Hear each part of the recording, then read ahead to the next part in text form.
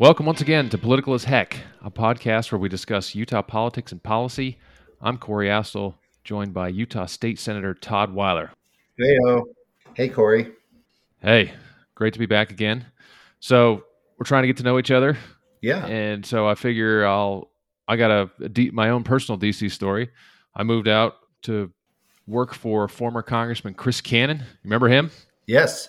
Yeah, good man. And, he's still around. So I went out to be an intern. I was an intern in his district office in Provo.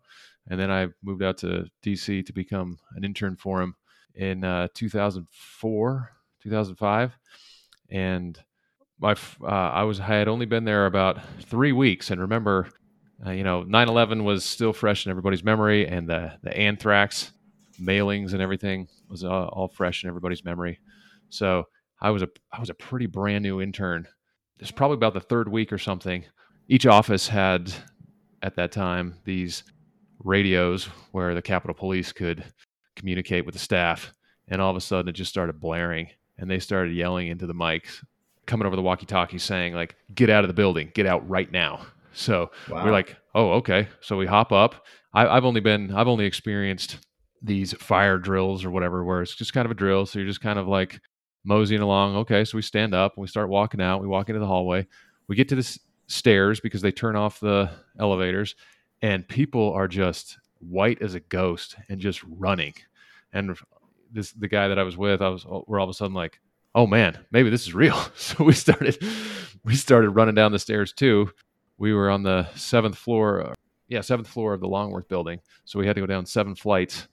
And so you're jetting down as fast as you can, run, and the Capitol Police are just looking at us, get out now. And we're like, oh my gosh. So we're hustling all the way down the stairs, and we get outside, and they tell us to gather like on the street over by these restaurants. And here we are, like thousands of staffers, and I'm thinking to myself, like, this is even easier for the terrorists to get us, because now we're all just in a big group outside. Exactly. I couldn't believe it. But it turned out in the end that some old man he was flying his own personal plane, and I remember this. either he didn't know what he was doing or he decided that he was going to give it a shot, but they told him to turn around and head the other way, and so he was still heading our direction. Ultimately, he did turn back, and I actually never even found out what happened with that whole thing. But that was my welcome to Washington. Yeah, I don't think he was a terrorist, but that's fascinating. It kind of reminds me, a couple of years ago, in the aftermath, I think, of the Parkland shooting, I was getting a lot of parents who were emailing me saying, "Hey, we need metal detectors at our schools and everything." And I'm like, really? Because you want like hundreds of students to line up every morning and every day at lunch, to wait to pass through a metal detector? Because if I'm the terrorist, I just wait outside till I have 100 kids lined up and then start shooting there. I mean, there's just no easy answers, and I don't want to reopen that. I don't want to pick at that scab, but there's just, when it comes to schools and security, there's really just no easy answers.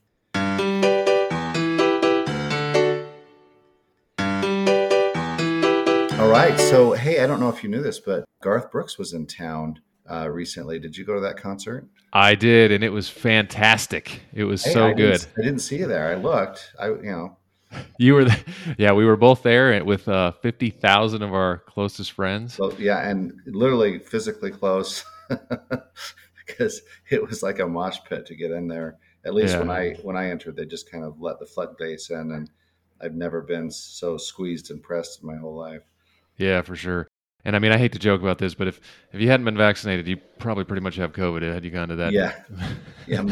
My wife was saying, like, oh my gosh, we spent a year and a half social distancing, and now I've got like everybody's body parts just pressed right into my face.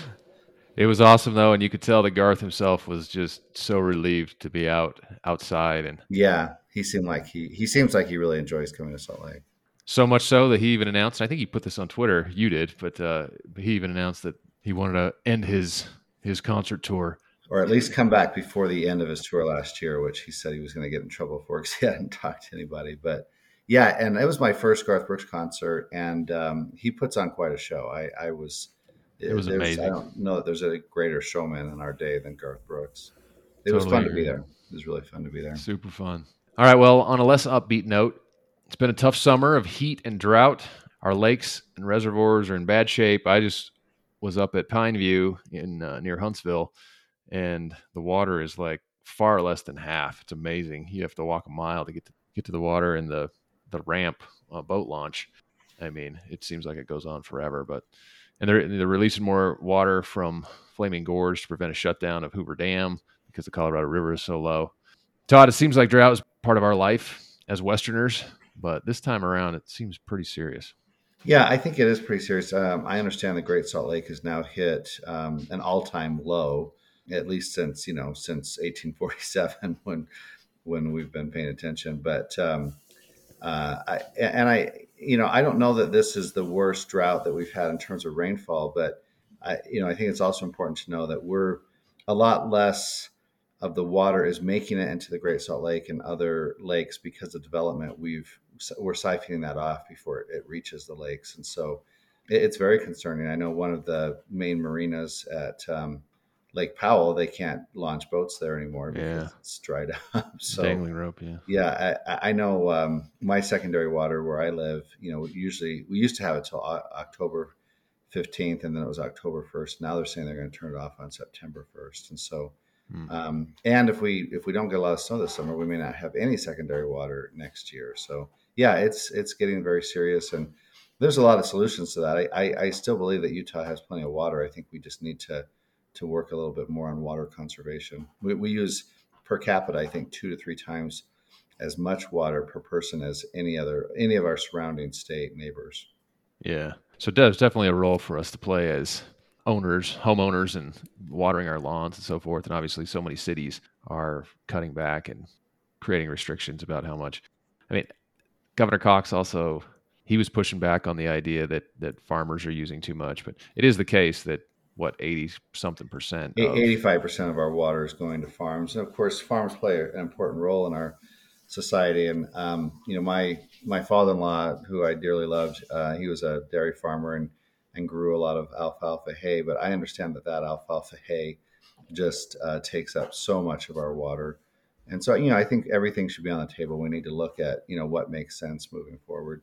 And a lot of people, I did mention development, and I need to point this out because it's not it's not intuitive to everyone. But if you replace a farm with a subdivision, normally that subdivision, even though people are watering their grass, they're not using more water than the farm did. In fact, they're often using less water because they're not yeah, growing crops. And so, right. when we talk about water, there's a replacement concept there that the water that used to go to the farm can then go to the subdivision. So it's not like every time we build a house, because most of the time we're building houses where the farms used to be, if you know what I'm saying.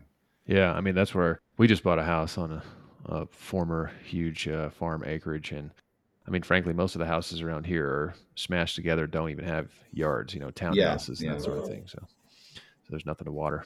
All right, well, drought is not the only major challenge we face right now. As you know, I know an issue on the minds of so many Utahns. It's been on our minds, and we can actually afford, a decent house, but housing affordability is so tough. People are getting priced out, and not just along the Wasatch Front. This is happening all over the state. I mean, I was just talking to a woman who said that she decided to buy in Scipio, and she works in Lehigh. You're like, my goodness, that is a That's drive. a long drive. But Salt Lake Tribune had a good article about how folks down in Moab too have nowhere to live. The recreation business, as we know right now, is absolutely booming, but you can't employ workers if they have nowhere to live.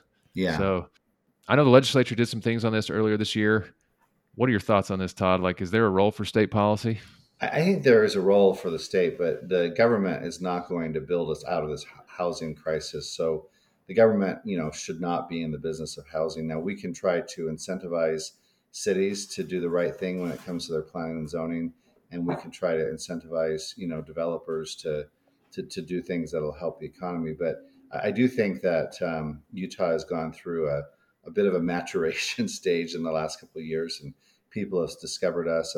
A lot of people want to blame everyone from California moving here, and we've had a little bit of that, but a lot of it is just our own homegrown kids and grandkids. They want a place of their own, and so you're going to see a lot more high density housing in the future. I mean, just a couple of years ago, a lot of the cities surrounding where I live, they were still saying you have to have 5 acres or you have to have 2 acres to get a building permit. And those policies are not going to survive scrutiny moving forward because I think those days, at least along the Wasatch Front, are gone. Yeah. Well, you can blame me to some extent. We came from DC and bought a house, so Yeah. there are some of Yeah, those. but you've got Utah roots, and so Yeah, a lot of people will leave temporarily and then bounce back. yeah. So that's pretty much what we've done here. But looking forward, it seems like, I mean, cities. I live in Lehigh, and Lehigh has moved to allow more English basements. You know, the mother-in-law suites. That's something that can be done. But Those are called accessory dwelling units or ADUs, and the legislature's kind of forced that onto cities for good or bad. yeah, and so I mean, I think there's a rub, right? Because if left up to most cities, they're probably not going to do it. And as conservatives, I have mixed feelings about the idea of having the state tell cities what they can and can't do. From a federalism perspective. And I've been on a city council, so I'm sensitive to those issues. But a lot of city council members are grateful when the state kind of steps in and makes it a little easier for them because when it comes to planning and zoning issues, the neighbors will show up with pitchforks. Yeah, I've got a nephew that serves on a city council in Utah County, and the opposition is real, but it's also an issue quite frequently where the developers know the law better than the city council members do, and if they vote down a development that meets all their criteria, they're just voting themselves a lawsuit that not only are they going to lose, but the yeah, development's going to come in anyway. right. Well, traditionally, when it comes to government policy for housing, the federal government at least has put its weight behind kind of the demand side, and that is to say, giving people money to pay to afford housing and that sort of thing. And I think you just addressed that a little bit, but it's also problematic because it'll raise the price of houses. I mean, we in the DC area when we lived there, we experienced this because obviously in the military you get housing allowance, and every time that there was an increase in the housing allowance, essentially all of the rentals went up by that much money, right? If you're a major and you can afford X number, let's say it's $3,200 a month, which I think is close to that right now, then suddenly every house is $3,200 a month. Yeah. So if you're not in the military getting your basic housing allowance, you're just getting priced out so quickly. Yeah. And that's just an example of when the government steps in to sort of give people the money. In this case, it makes sense because it's military; they're employees of the federal government, obviously. But even when you're talking about vouchers or whatever else, so there's on the one hand you can make an argument that it's a positive, but on the other hand, you can quickly see how it becomes problematic. And I know I've heard from Hill Air Force Base. This was a few years ago, but the pay for some of the enlisted was so low that they could qualify for some, if they're married, to qualify for some welfare benefits, and you don't Wow, get that either. wow. So.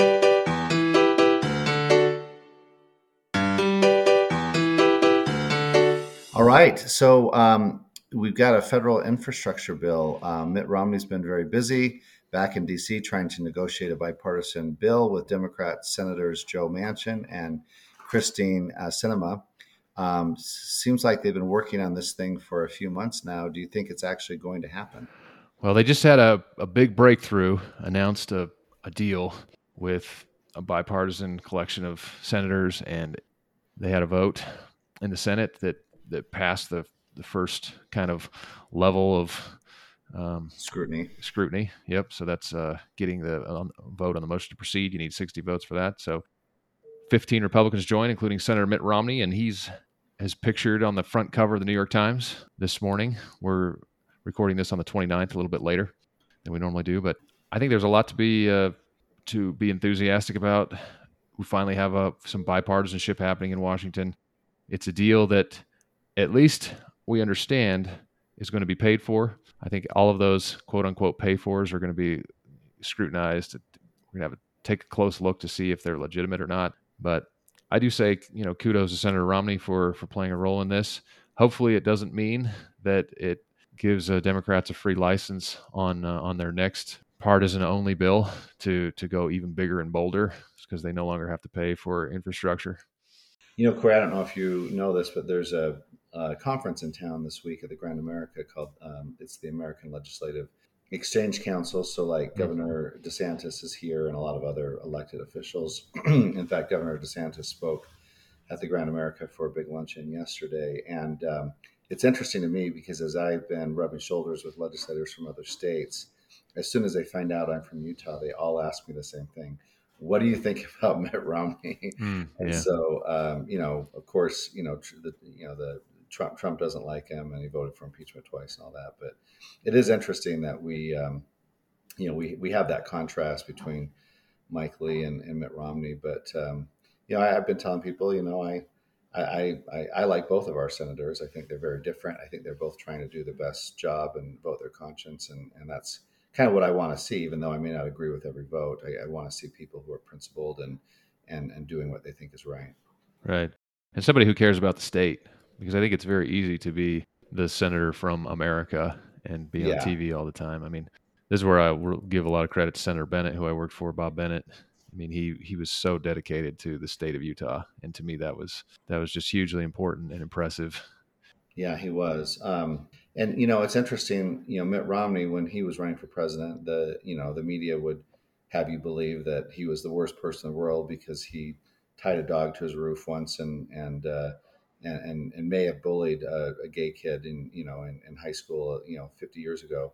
But whenever he votes with Joe Biden or whenever he opposes Trump, all of a sudden the media has this strange new respect Oh, for he's a Mitt hero. Romney. Yeah. He's the greatest person in the world, and it's just so interesting the double standard that we get from our national media when it comes to Republicans and conservatives. Absolutely. It really bugs me.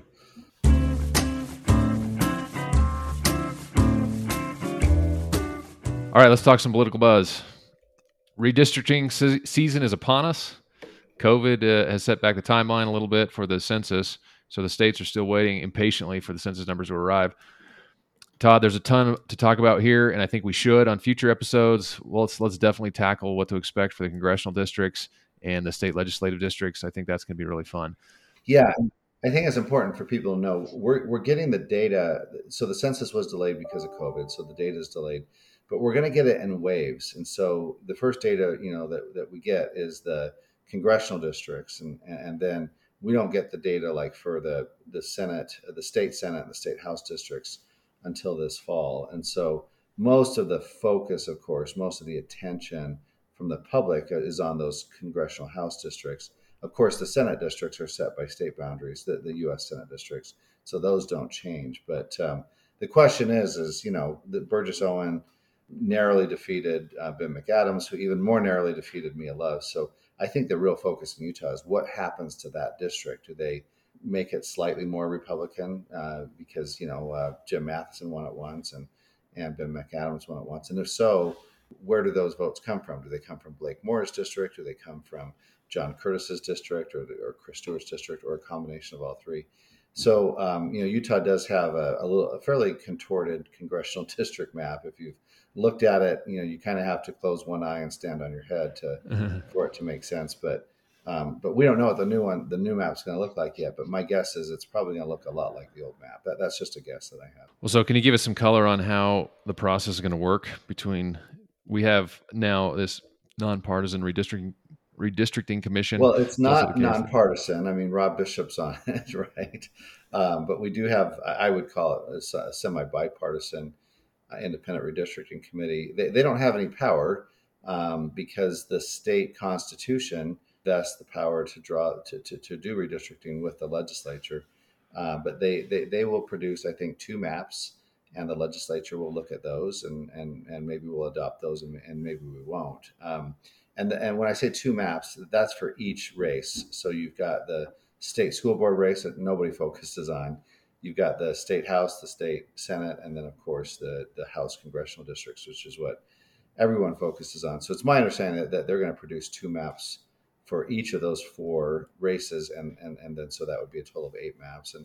And then also, Corey, just like 10 years ago, the legislature is putting out a tool where anyone in the public can go online and they can start drawing their own boundaries with all of the confines and the requirements built in. What a lot of people don't realize is we draw 4 districts in Utah, and they are equal in population to one another, usually within 2 or 3 people. So that's how precise the software is. That's pretty cool. So do we think that the public, if they submit their own maps, that's going to make any difference, or that's just sort of something that people can do to? Well, I don't think it did last time. And the craziest thing, I have a lot of conversations with redistricting. And so, first of all, a lot of Democrats will say, hey, we get about 30% in the statewide elections. That means we should have one congressional district. Well, let Right. me just challenge that, because if you get 30% in every race, that means you lose every race by 70-30. And Republicans in Massachusetts get about 35% of statewide elections, and they have zero congressmen from GOP Congress people elected from Massachusetts. And so, but what I hear a lot of Democrats saying on Twitter and other things is, because Democrats vote, about one-third of the state votes Democrat, that the legislature should draw a district that a Democrat could win. Well, that is by definition gerrymandering. Right. And Absolutely. so Yeah. I'm constantly telling Democrats, I said, you're not against gerrymandering. You're just against the Republicans doing it. They're like, no, I'm against gerrymandering. I just want a district that the Democrats will win every time. Well, that's political gerrymandering. And most of our legal cases are dealing with racial gerrymandering, which is illegal under our Constitution. But we don't have any Supreme Court decision from the U.S. Supreme Court saying that political gerrymandering is illegal. And remember, when the founding fathers wrote the Constitution, there were no political parties. So it's pretty hard to read the Constitution as guaranteeing protections for political parties when they didn't exist in 1787.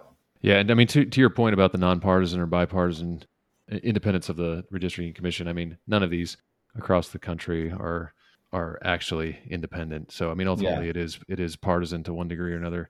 We should have more discussions on this too, because another critique, I think, of many folks is that gerrymandering both makes districts more ideologically extreme, while at the same time it also blocks, as you just described, blocks Democrats or something in a Republican state, or Republicans in a Democratic state. Which these two things are in tension, right? If you gerrymander to get more seats, you're by definition like stretching it a little bit versus trying to create a more ideologically pure Yeah, and district. So as bad as people think it is here in Utah, I mean, Illinois, which doesn't even have the data yet from the census, they've already announced their new districts, and they're eliminating like 15 Republican seats. It is interesting to see what happens around the state, around the different states. all right, that's all the time we have. All right, we'll be back next week, Corey. Thanks. Thanks.